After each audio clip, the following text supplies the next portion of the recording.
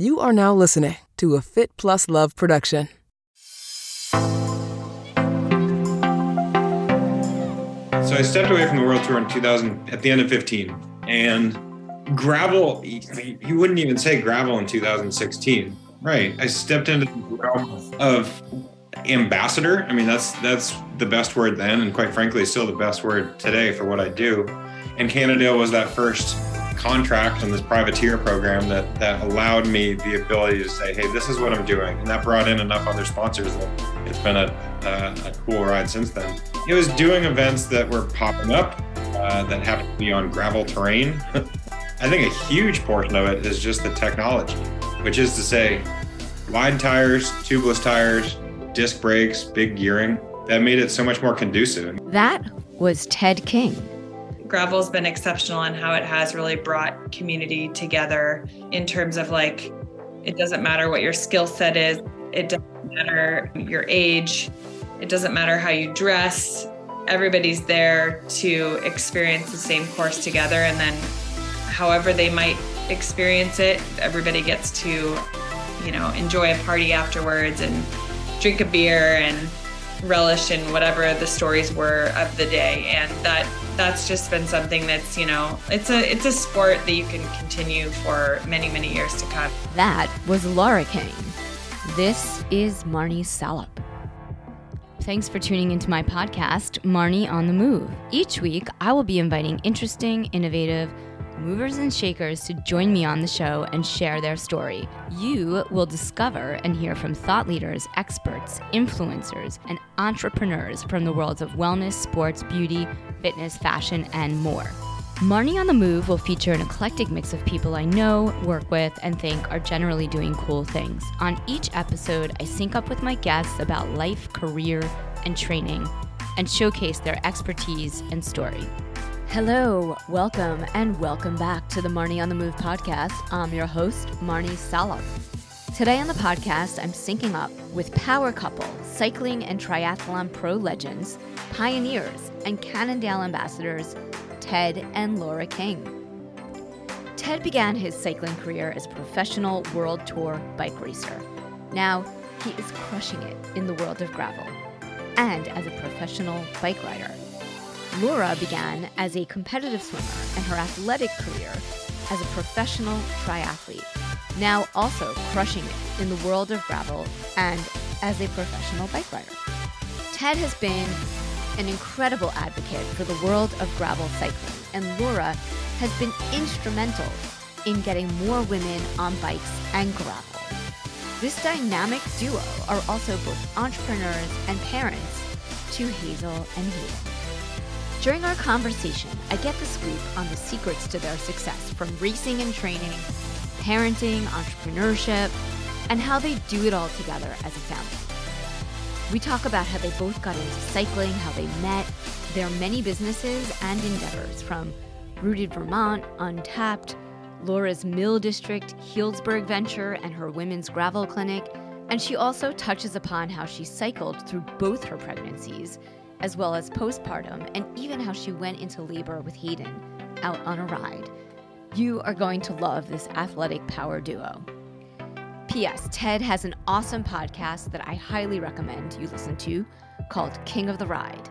Before we dive into my conversation with Ted and Laura King, shout out to our sponsors, Inside Tracker. Inside Tracker is the ultra-personalized nutrition platform that analyzes your blood, DNA, and lifestyle to help you optimize your body from the inside out. It transforms your body's data into meaningful insights and a customized action plan of the science-backed nutrition recommendations you need to optimize your health. Get 20% off today at insidetracker.com/Marnie on the Move.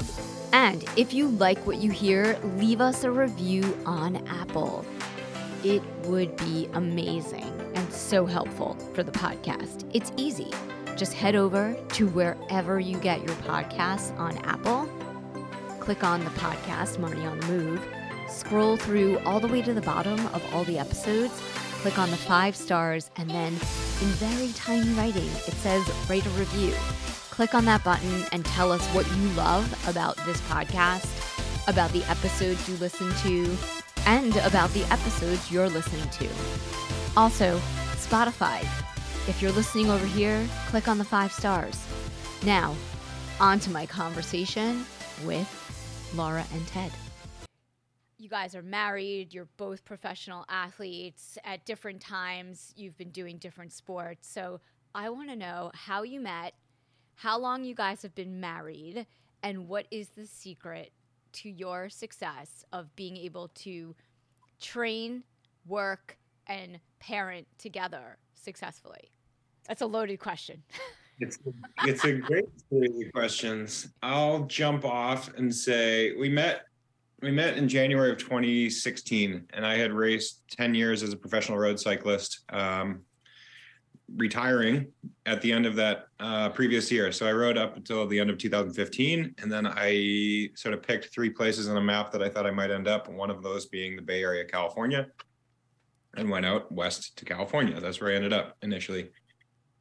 And so to answer the first part, we actually met at a mutual friend's birthday party, who she ends up in the Bay Area. She's actually from Colorado, but she always ends up back in San Francisco and has this really fun bakery ride birthday bash, unintentional 3 Bs there. And yeah, I thought that was a fun way to meet a whole handful of people. I think it was probably 25 people, and I knew 2 of them, the birthday girl and just one other friend. And Laura was there, and we, I think, liked each other from the start. And so that is how we met. The name of the ride was sort of, I don't know, perfect. We met on a ride called King Ridge. And it's one of the most, I think, iconic and beautiful cycling routes in the country. So it's still a favorite to this day. And we get back there a lot and always have fun remembering the road where we met. So yeah, not to take too much time with the first question, but there was a lot there. So I answered how we met.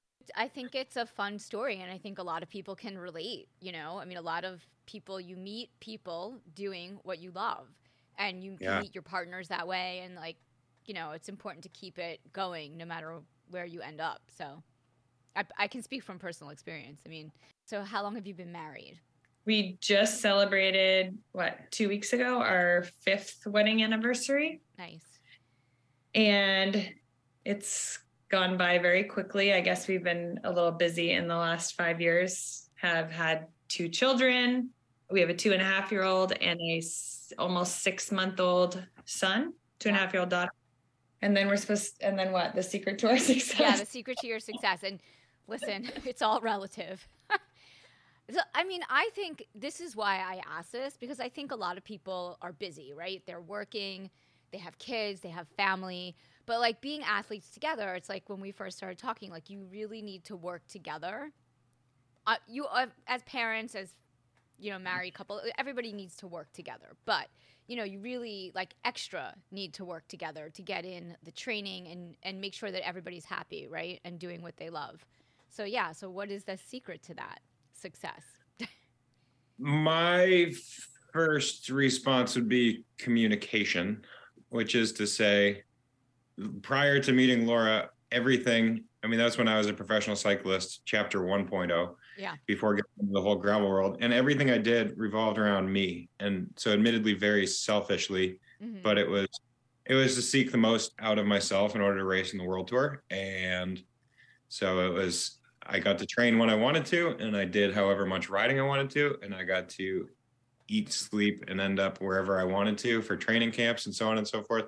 And then all of a sudden, I have somebody else who is not only interested in being there, doing a lot of these activities that I like to do, but she also wants and needs her time to be doing these things. So communication, you know, begins a week in advance, a day in advance, the evening before, to be like, hey, I mean, today's a great example. Yeah. We have this obligation now in the middle of the day. It's a beautiful day out. Who's going to go out first? Who's going to watch the kids first? Who's going to go out second? Who's going to be watching the kids second? Communication is where it all begins. And yeah, Laura. Well, I was going to say, by no means do we have this totally nailed down, or are we perfect at it. I'd say sometimes we really excel, and I think that's because we're both very organized planners. But I think the downside or downfall sometimes when you are organized in a planner and you are used to having a very full plate is that both of our plates are very full, and sometimes something needs to come off, or sometimes we need to, I think especially around our 5-year anniversary, we're just reflecting about, we're finally home for a period of maybe 8 weeks, and we're relishing in slowing down and recognizing that we love a fast-paced lifestyle. We love all the things that we're accomplishing and doing, but there's so much value too in taking a rest and learning how to be better about like checking in with each other, and really not just like accomplishing your to-do list, but also making sure that we're healthy, like inside, and healthy relationally together, and healthy, parents, and being attentive parents. So I think it's a formula that we're still trying to figure out, but taking the time to stop and actually like reflect on those things is helpful. I think that is the secret to success, is like consistently evolving, checking in, communications, like all those things. So that's exciting. And so, and you have a 6-month-old, a new baby. It's been a very eventful, a year really for us. Having a second child definitely added a lot to the plate. Yeah, I can imagine. Like, were you working out and training throughout and leading up to your pregnancy? Because I think you did, right? Or was that the first one, or both? Yes. I mean, exercise, movement in general is incredibly therapeutic for me in so many ways. So it was something that I felt very fortunate to be able to continue to do throughout both my pregnancies. And even in my second pregnancy, I think I took a lot of confidence from what I was able to do in the first time around. So yeah, I rode close to 7,000 miles during my second pregnancy, and went into labor on a bike. Oh, wow. That's awesome. Yeah. That's amazing. That's so cool. I love that.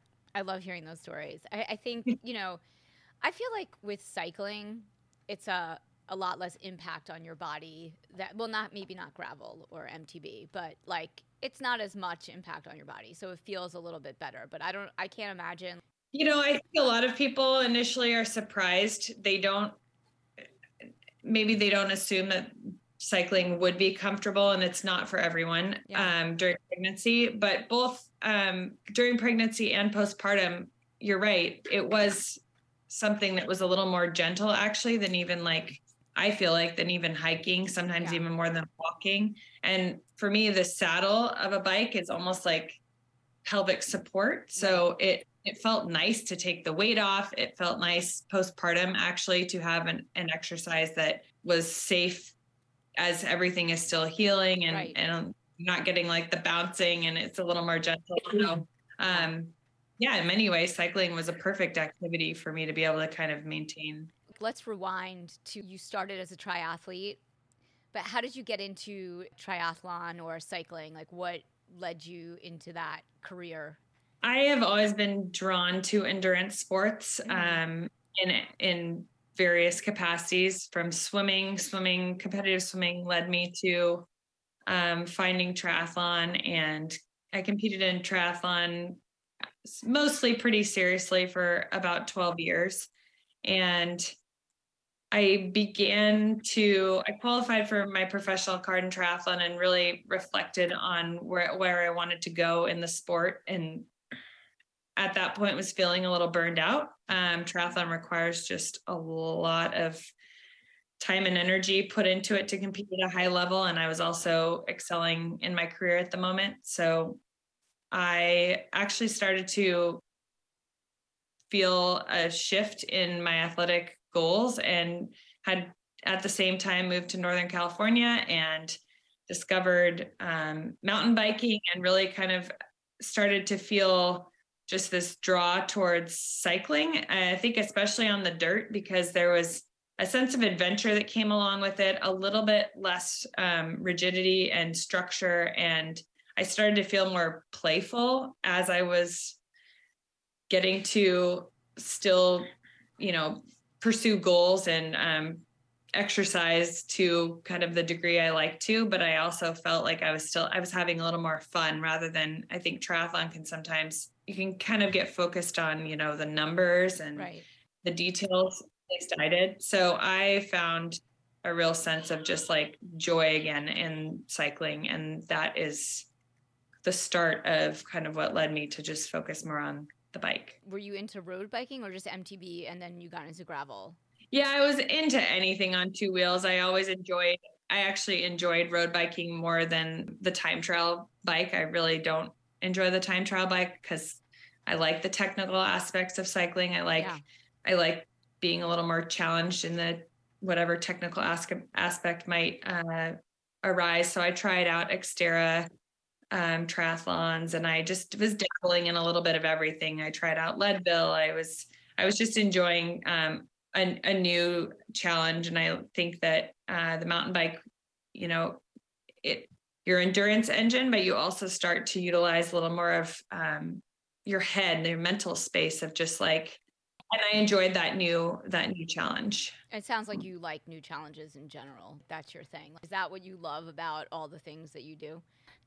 Laughing in the background. I don't know why, but yeah, I think I would agree with that. Just a observation. I'm just laughing because if anybody knows Laura, it's zero surprise that she wanted to labor on the bike, which answers a question you didn't ask me a short while ago. But yeah, she's as my mom would say, she's a verb. She's just always moving. Yeah, I love that. And so, Ted, how did you get into cycling? Like, what was your foray into the sport? I have one sibling. I have an older brother who went off to a prep school as a freshman, private high school in New Hampshire, and they happened to have a cycling team, and he took to it really quickly. He was a prep school district champion, and then he went off to college, and he became a collegiate national champion 3 times over. And it was at the first race, which actually takes place about 20 miles south of us as we speak here in Vermont. He was at Colorado College. The University of Vermont hosted that year's national championship. I happened to be at Middlebury College, just down the road from where that road race was held. And I went out and watched a portion of it and didn't really care about the finish at the time, but he won that race. And I think the way younger brothers sort of gravitate towards older brothers' sports, I was at a crossroads in my athletic career. I was, 3-sport varsity athlete through high school, but those are all stick and ball sports, not really anything on the endurance side. And I wanted to continue to stay active in a new way. And I joke that I could probably be the recipient of a lot of hand-me-downs, and I shared those athletic genes with my brother. So I took to it in college, which is relatively late in terms of getting to professional cycling and ultimately the world tour. I think that's a huge part of my success is that I never had any expectations. I wasn't a junior racer really aspiring for the world tour and thinking with these, this laser focus. It was like the balance of athletics and academics worked out really well for me and just opened up so many doors throughout my career. And did you immediately connect with Cannondale and because you were on their team, their UCI race team for 10 years? Yes, with a little caveat. Okay. My first road bike, mountain bike, and cyclocross bike were all completely coincidentally Cannondale. So that's a cool full arc, full circle arc. I went off, I raced for a handful of teams on the amateur level and then domestic pro, and then ultimately got to Europe. So my pro career was 10 years. I raced for 5 years with Cannondale, and they were my final 5 years. And that just, it segued to this, career 2.0 on gravel where I've exclusively been on Cannondale, and it's been an awesome ride and the perfect partner. There I am. There are very few Americans on the world tour, let alone New Englanders. Yeah. So cool story that there was like the sole New Englander racing in the world tour, racing for a New England based company that has, strong world knowledge. And yeah, it just worked out really well. What is your favorite destination to race in all the places you've been around the world? My favorite race It's not, well, it's iconic in a lot of ways. I would say the Tour of Flanders, which is it's in Belgium, which, cycling is front page news in Belgium. And there's just something about the crowd and the atmosphere and the knowledge and history of the race. It's not iconic in terms of, a majestic landscape because it's largely pancake flat with what they call bergs, these short, steep climbs. Are there cobbles? Yeah. It's the mix of short cobbled climbs, narrow roads as wide as, arm span. Wow. It's just so wild. And then I'd say favorite place to train is the Dolomites in northern Italy. Just spectacular scenery and great cuisine and really fun part of the world. Like, what got you into gravel? I mean, I think total coincidence and timeliness. So I stepped away from the World Tour in 2000 at the end of 15, as I mentioned, and gravel. You wouldn't even say gravel in 2016, right? Wasn't a category. I stepped into the realm of ambassador. I mean, that's the best word then, and quite frankly, still the best word today for what I do. And Cannondale was that first contract on this privateer program that allowed me the ability to say, hey, this is what I'm doing. And that brought in enough other sponsors that it's been a cool ride since then. It was doing events that were popping up that happened to be on gravel terrain. I think a huge portion of it is just the technology, which is to say wide tires, tubeless tires, disc brakes, big gearing. That made it so much more conducive. I mean, I went to college in Vermont. There are gravel roads everywhere.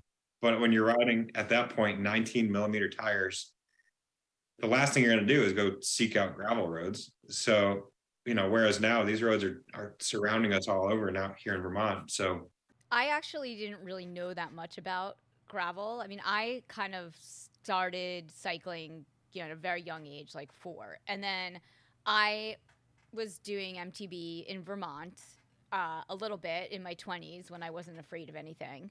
And I loved that. And then I got into triathlon and cycling and road cycling and all those things, flash forward like 30 years. I went out on a gravel ride the other day. Cannondale lent me a bike. They lent me their... Topstone. Thank you. Yeah, Lefty. And it was awesome. I loved it. So it's great that there aren't any cars. Laura, you are also sponsored by Cannondale. Did you connect with them through TED? Definitely. My relationship with Cannondale began alongside my relationship with TED. I think it's just been cool to see what our kind of collective skill sets and personalities and love for the sport has kind of what has blossomed out of that together.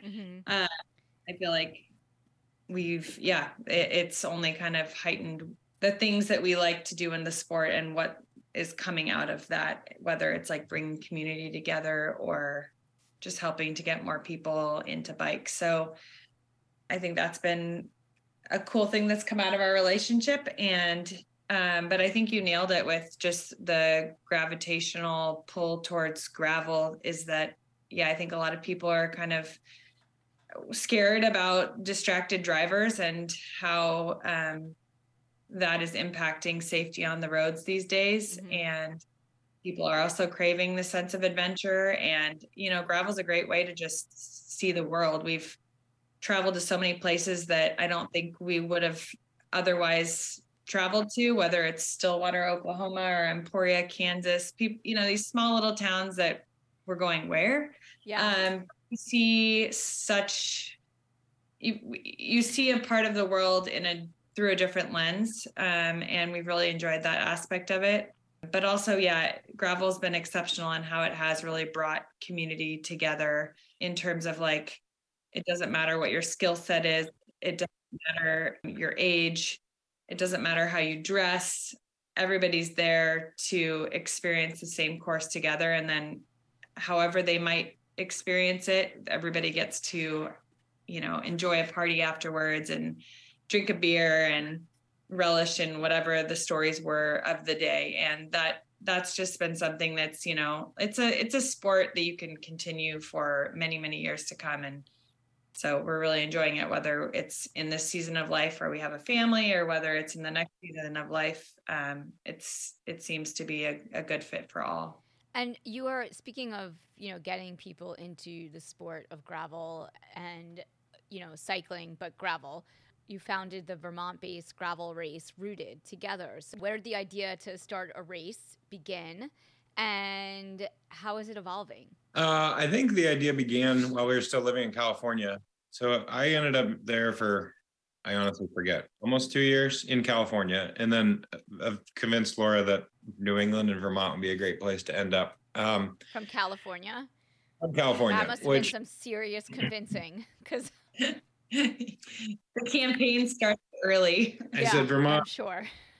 We have no future in California. The place is too expensive and we have no family here. So let's get out of town. Yeah. I kid, but there's some truth to that. Wait, Laura, where are you from? Sorry, Ted. Originally, I grew up in Seattle and moved to the Bay Area and was there just over 7 years and thought it would be a place I would stay forever because, for those who like cycling, it's truly a playground. It's quite magical. Yeah. Okay. So back to Ted and how he convinced you to move from this great area to upstate Vermont, which also is a great area. It's not upstate Vermont, period. Vermont, period. All of Vermont is upstate. Yeah, I mean, we were in California and a lot of people were saying, hey, when are you going to create an event? And it was at the early days of gravel beginning to really take off and events sort of like picking up in every place. And it didn't feel authentic. It didn't feel like a place that we were really grounded. And so it made a heck of a lot of sense as soon as we got to Vermont. And it was the sense of community here. It's the sense of community both in the cycling world and then, our friends, our neighbors, our town. Yeah, Vermont is a great place to ride. There's so many different areas, but I could see it making sense. It's remarkable. I mean, people are, not to say people don't wave in California, but you're going to get a wave a heck of a lot more readily here, riding down the road. And so just that sense of being welcome here is something that we loved. And it's why we use the word rooted. Like we felt very rooted in this community. Yeah. So that we founded Rooted Vermont in 2019 and sold out immediately. And the race sold out, meaning hitting the cap of how many people. What was your cap like? It filled up right away. We had a cap of 500 the first year. Wow, that's amazing. And grew to just over 1,000, or registered just over 1,000 in our our third year this year. Would have been our fourth year because of COVID. And yeah, I think we accomplished a lot of things that we're really proud of. We had 50% female participation on our start line, the first gravel event to be able to have that statistic.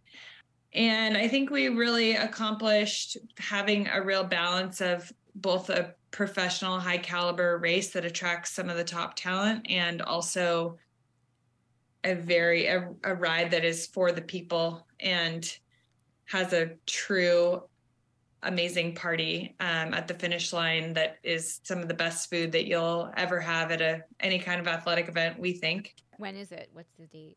Well, it has traditionally been the last weekend of July of every year, but your question, how is it evolving, is a very important one because we actually decided to press pause for the next edition of Rooted and are really not unsure of what the future will bring. And a big part of that, as you asked earlier about just like our life and how we do it. And I think one of the things we've really reflected on is it's really hard as two people who are constantly wanting to push further, do more, add more to our plate. It's really hard to ever take something off of your plate, and especially something that has been so wildly successful that a lot of people probably can't understand why we decided to make the decision that we did. But, being now that we have made this decision to press pause and announced it and are about a month past, I'm really grateful that we were able to make that hard decision. And we made it for a number of different reasons, not just the fact that our plates are very full. I think gravel is changing and it's becoming hyper competitive, and we live in a rural area, but ever since the pandemic, Vermont is a place that a lot of people are wanting to move, and our traffic is increasing, and we took a long reflective kind of look at what the longevity of our venue is and the roads here and the safety of the riders, and kind of, how we are able to shoulder what that risk is. And for us personally, it was looking more unsettling and something that we weren't totally comfortable with. Would you say that's a fair? Yeah, that's all accurate. We have another co-event promoter, our dear friend Kristen Motley, and she has a young family also. And echoing the same things, there's a lot on all of our plates. We are both parents of young families, and making sure to put a precedent on that. I mean, as much as event management looks very simple, and then you realize that nonstop 24/7. It's a big deal though, and it's great. So congrats to be able to come to that place where you can say, like, look, this just isn't working and we need to rethink it. Can I still come ride gravel with you guys? Yes, you may. As much as we are still on the rise and we still see more and more events coming to event calendar. Yeah. I'm really proud of the decision to say we've had remarkably successful events, but we're happy finding an end point. And a lot of event promoters reached out and said, my gosh, like, it hasn't even occurred to us to say enough is enough. So I think it'll be a not too distant future that we're going to see a lot of events actually come off a calendar and do exactly what it's love for sure. Laura, you have a cycling club that you run out of the Mill District in Healdsburg. Are you still doing that? I mean, you guys are both serial entrepreneurs. I mean, this isn't your only business. You have the maple syrup company Untapped. You've got the Mill District Velo Club. So, what are you still doing the Velo Club? Yes. Yes. We have a lot of spinning plates in the air. Mill District is a really unique project. It is in Healdsburg, California, which is Sonoma County, which is also the area where we met riding bikes. So it's an area pretty special to us. It is world-class road cycling, and it obviously also incorporates, there's a food and wine take a high priority in those towns. It's a big part of the tourism for the area. And it's a big part of what we enjoy about riding a bike is also pairing it with good food and wine and community. So it's a kind of perfect amalgamation of all the things that we enjoy about riding a bike. And actually, we're both involved in the project. I am more involved in the day-to-day planning and logistical challenges and organization behind everything that we do there. But Ted was the first one to get involved. And really, it's this real estate development project that the company Replay Destinations was formerly involved in ski tourism. So they owned and operated ski Whistler Blackcomb, and they were able to involve play in their real estate property. So when they acquired this property in Healdsburg, they really felt like, wouldn't it be cool if we could somehow integrate cycling, because it's such a mecca. This area is such a mecca for cycling. And so it is a real estate development project that is still currently underway. It's a very long project, over 10 years. So there will eventually be 200 luxury residences, some commercial space, and through the kind of ribbon of culture they're hoping to weave through it all is with cycling. That cycling brings an energy energy to a development, a healthy lifestyle energy. It also is a great way of just showcasing what is to come. So it's a good way we bring folks in and treat them to an amazing day of cycling, followed by a Michelin-starred chef meal paired with, a local vintner who comes and showcases their wines. And we really just say, welcome to Healdsburg. I love Healdsburg. That's like my favorite place when I was in Sonoma. So it's a really great way to just, say, hey, this is what Healdsburg is all about. It speaks for itself. There's no sales pitch involved. We truly also are just really looking to establish the Mill District as a hub for Sonoma County cycling that we feel like doesn't yet really exist and is a perfect place for such a community to exist. So whether you're beginning or ending a ride at the Mill District, or whether you're coming for a group ride, it's kind of the perfect location for such a. Is it somewhere where people who are cyclists could buy a house and live? Yes, they're hoping to, at the end of the day, sell real estate. But chances are the majority of people who actually end up buying real estate may not be cyclists, right. But cycling is able to, by word of mouth, spread the news about what is happening and what is being built. And whether it's attracts buyers that way, that's great. But also the homeowners, which the units are already underway being sold, the homeowners even if they don't ride bikes, they like just the aspect of healthy living, and they like that this cycling culture that exists. So whether you're a homeowner or not, we hope to have a gathering space for cycling community, regardless of whether you live in the Mill District or not. Will you go down there and lead rides? Like when do you typically do that? Yeah, we spend time seasonally in Healdsburg in the spring and the fall. I believe we'll be in Healdsburg for most of the spring, March, April, and May, which is a wonderful time to be in that area. The weather is so idyllic, and it's also not a bad time to get out of Vermont as soon as, peak winter is over and stick season and mud season ensue. So we enjoy also just getting back home and our old home and seeing some of our community that still is present there. And are you also still leading gravel clinics for women, and where?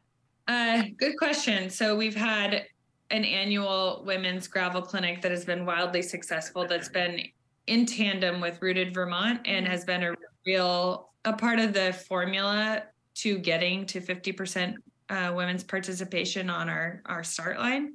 That's something that I personally care a lot about and have been personally invested in.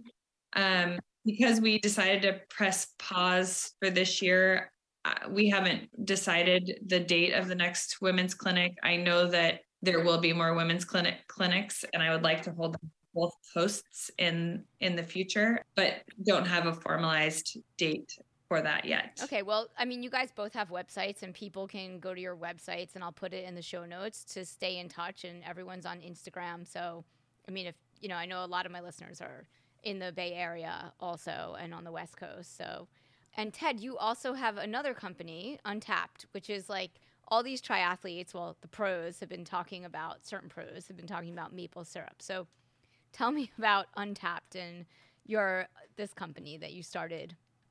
Yeah, if you've heard of maple syrup in sports nutrition, we're the first company to have done that. Yep. It was 2014 that we were founded and had the product in hand. There's the 10,000 hour rule, which is, the unwritten rule of time that it takes to gain proficiency. And I say I have the 10,000 too many gel rule, where through a career of endurance sports, I had gel after gel after gel. And my taste for it eventually completely went away, so that I was appalled every time that I had to have a gel. And you just choke it down. It's not appealing. Yeah. This unwritten rule in your head, okay, I must eat a gel, whatever, every half hour in endurance sports. So around the same time, I was also, as this New Englander on the World Tour, I would literally be gifted various size pints, little glasses, novelty glasses of maple syrup when I would step off a team bus in Europe at these races, because I was known as the New Englander who had an affinity for maple syrup.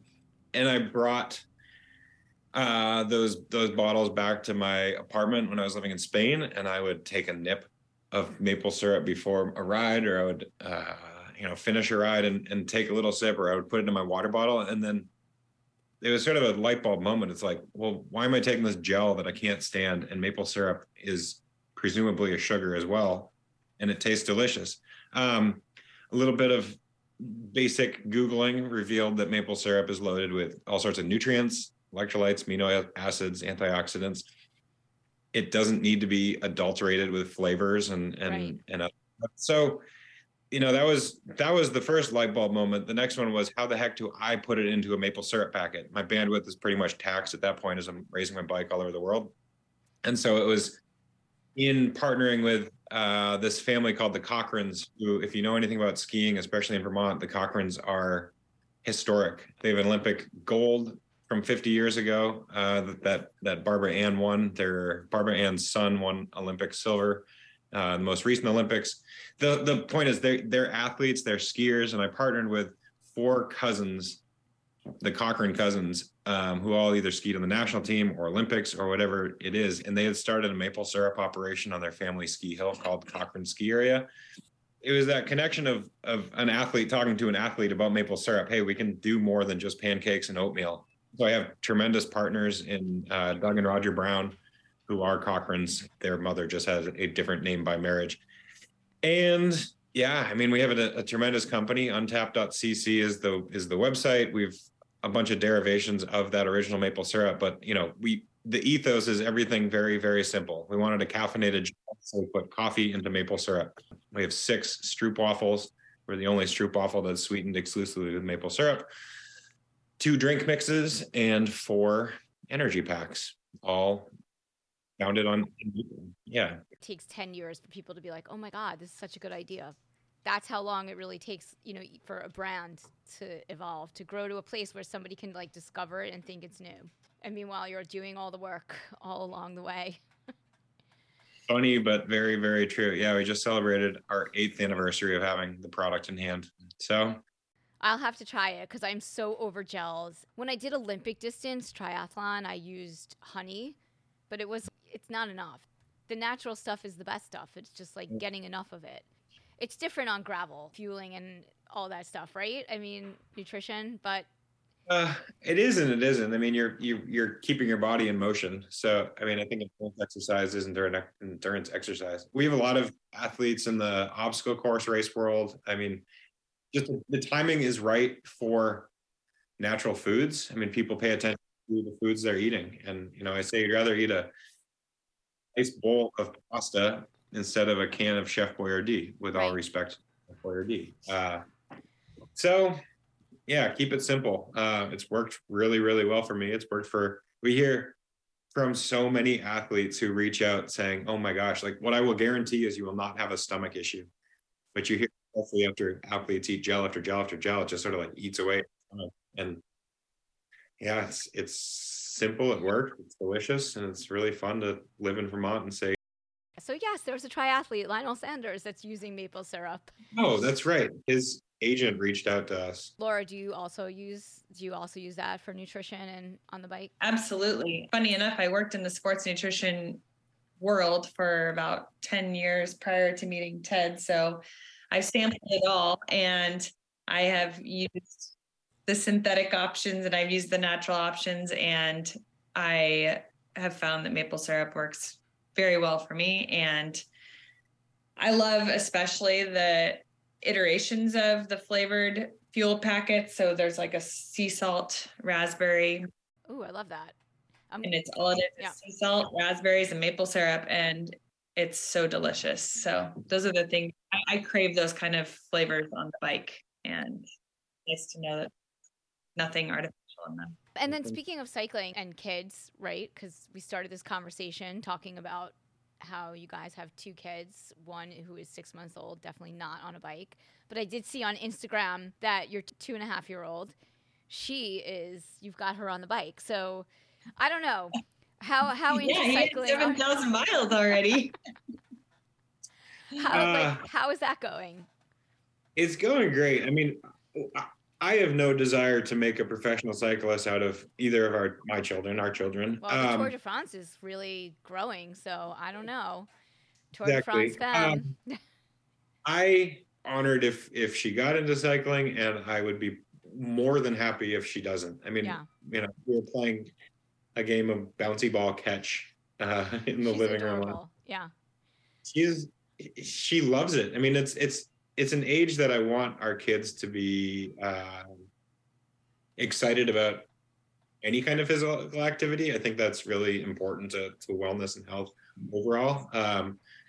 But I mean, whether she gets into sports or not is Totally. not. Yeah, you can't even act like it's remotely of any interest at all. Yeah. It's also funny because I'm sure at some point in probably 10 years, she'll probably have zero interest in doing the sport that we do. Totally. You guys do it all, right? You've got entrepreneurship. You're like this couple who are doing all the regular cycling, racing, training, all those things together. And then you've got kids. So we kind of also started off the conversation with like, how do you do that? What are a few things that you set yourself up for success? So obviously communication and planning. How does this stuff help you with like parenting and bringing that level of passion that you have for entrepreneurship and cycling and triathlon and all the sports that you do? How does that help you be better parents? I think especially in this phase of my life and my career, it's almost mandatory to be an entrepreneur. I mean, when I first started in this privateer world in 2016, there was no blueprint.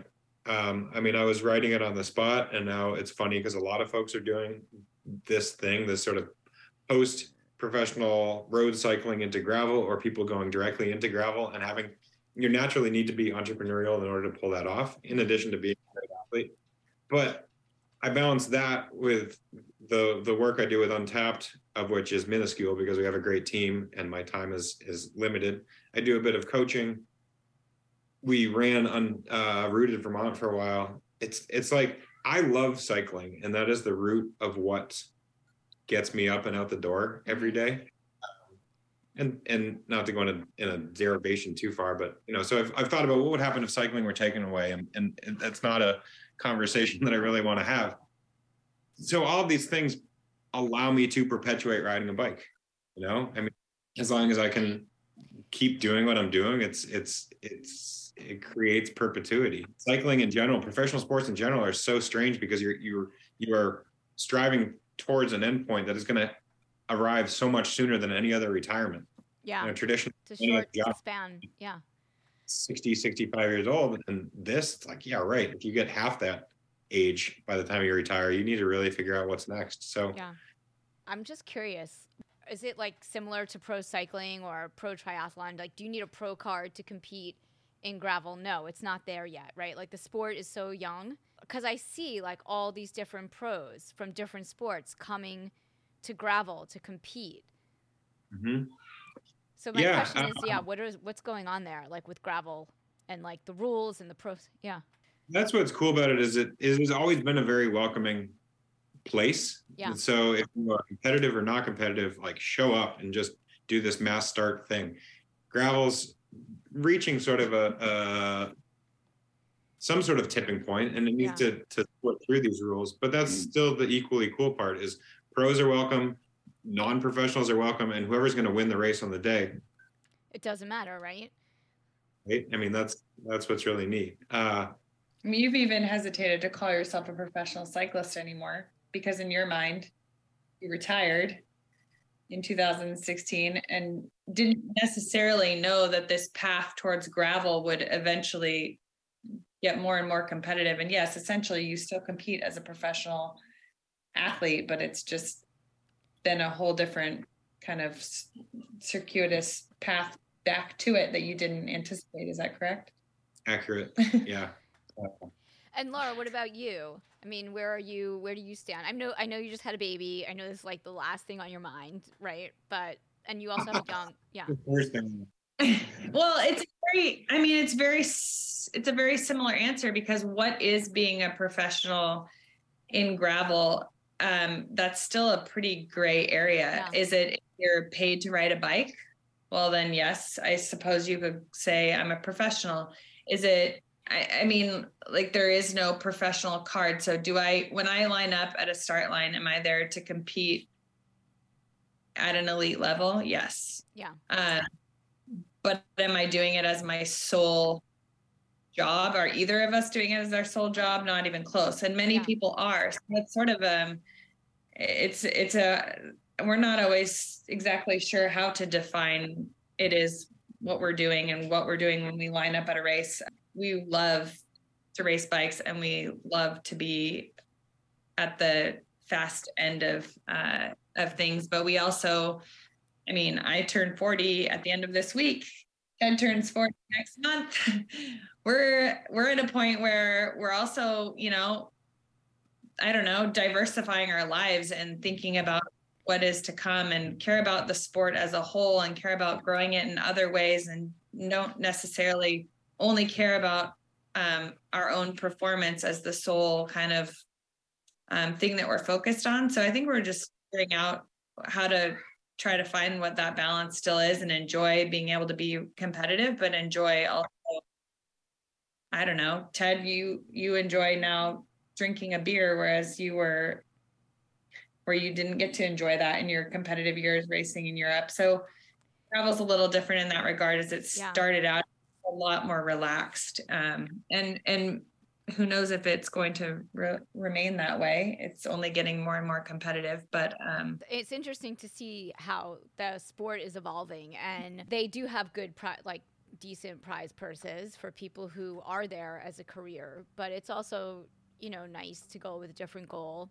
What are you binging right now in terms of shows? Do you guys watch TV? Do you have any time? So in general, we don't watch a lot of television. We feel like we don't have the time. I think since having kids, we probably watched way less than the already not a lot. Yeah. What did you ask me last night? I forget. You said I got a text. I was upstairs tucking the kids into bed, and Ted texted me, can we watch it? What do you think? Do you want to watch our show? Which is we're hooked on this show Billions, which I think was a show that was popular a few years ago, but we're just getting episodes are still coming up. Yeah. We're catching up. We're onto it. But my response back was, no, I'm not. I'm still within that 6-month window of being anxious about getting enough sleep each night, and I never knowing how the night is going to go. And so I put the kids to bed, or we put the kids to bed, and my first thought is maximizing my sleep starts now. Yeah.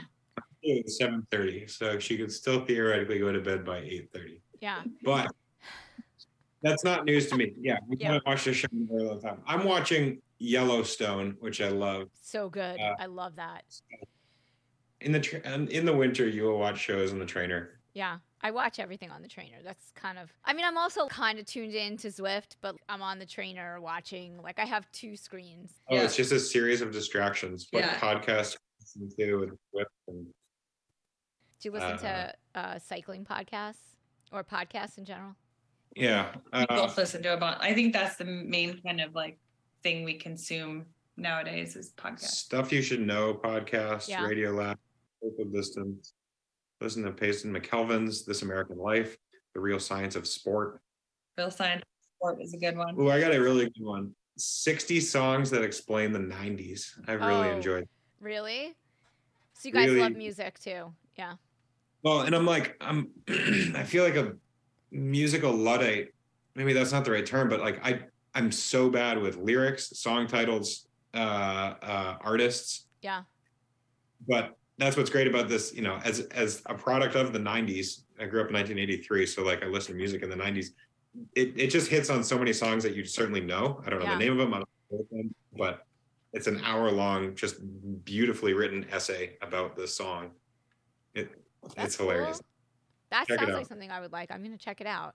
I listen to a lot of podcasts as well. I try to listen to things that like aren't really anything I would consume any other way. So, I mean, I love Andrew Huberman. I'm really into science and just like biohacking. So I listen to that podcast. Yeah. What's your next event or race? The Coast Ride is something we've done each of the past 7 years, which is this really cool, actually it has its background in triathlon. It started probably 30, 40 years ago as a bunch of triathletes who put backpacks on and rode from San Francisco to LA. Okay. And that's basically what it is.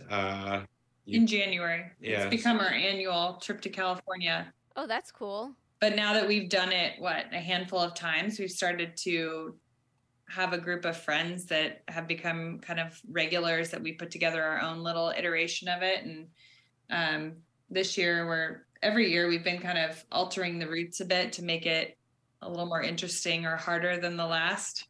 So we have a little bit longer rendition on tap for this January. And it's quite just an example of what our life looks like now. So in order to do something like this, where we're riding our bikes for 8 or 9 days straight, we have to fly. One of us flies with both the kids solo to Seattle to grandma's house to drop them off. Yep. Flies to California. We meet in California. The other one flies back to Seattle to pick them up.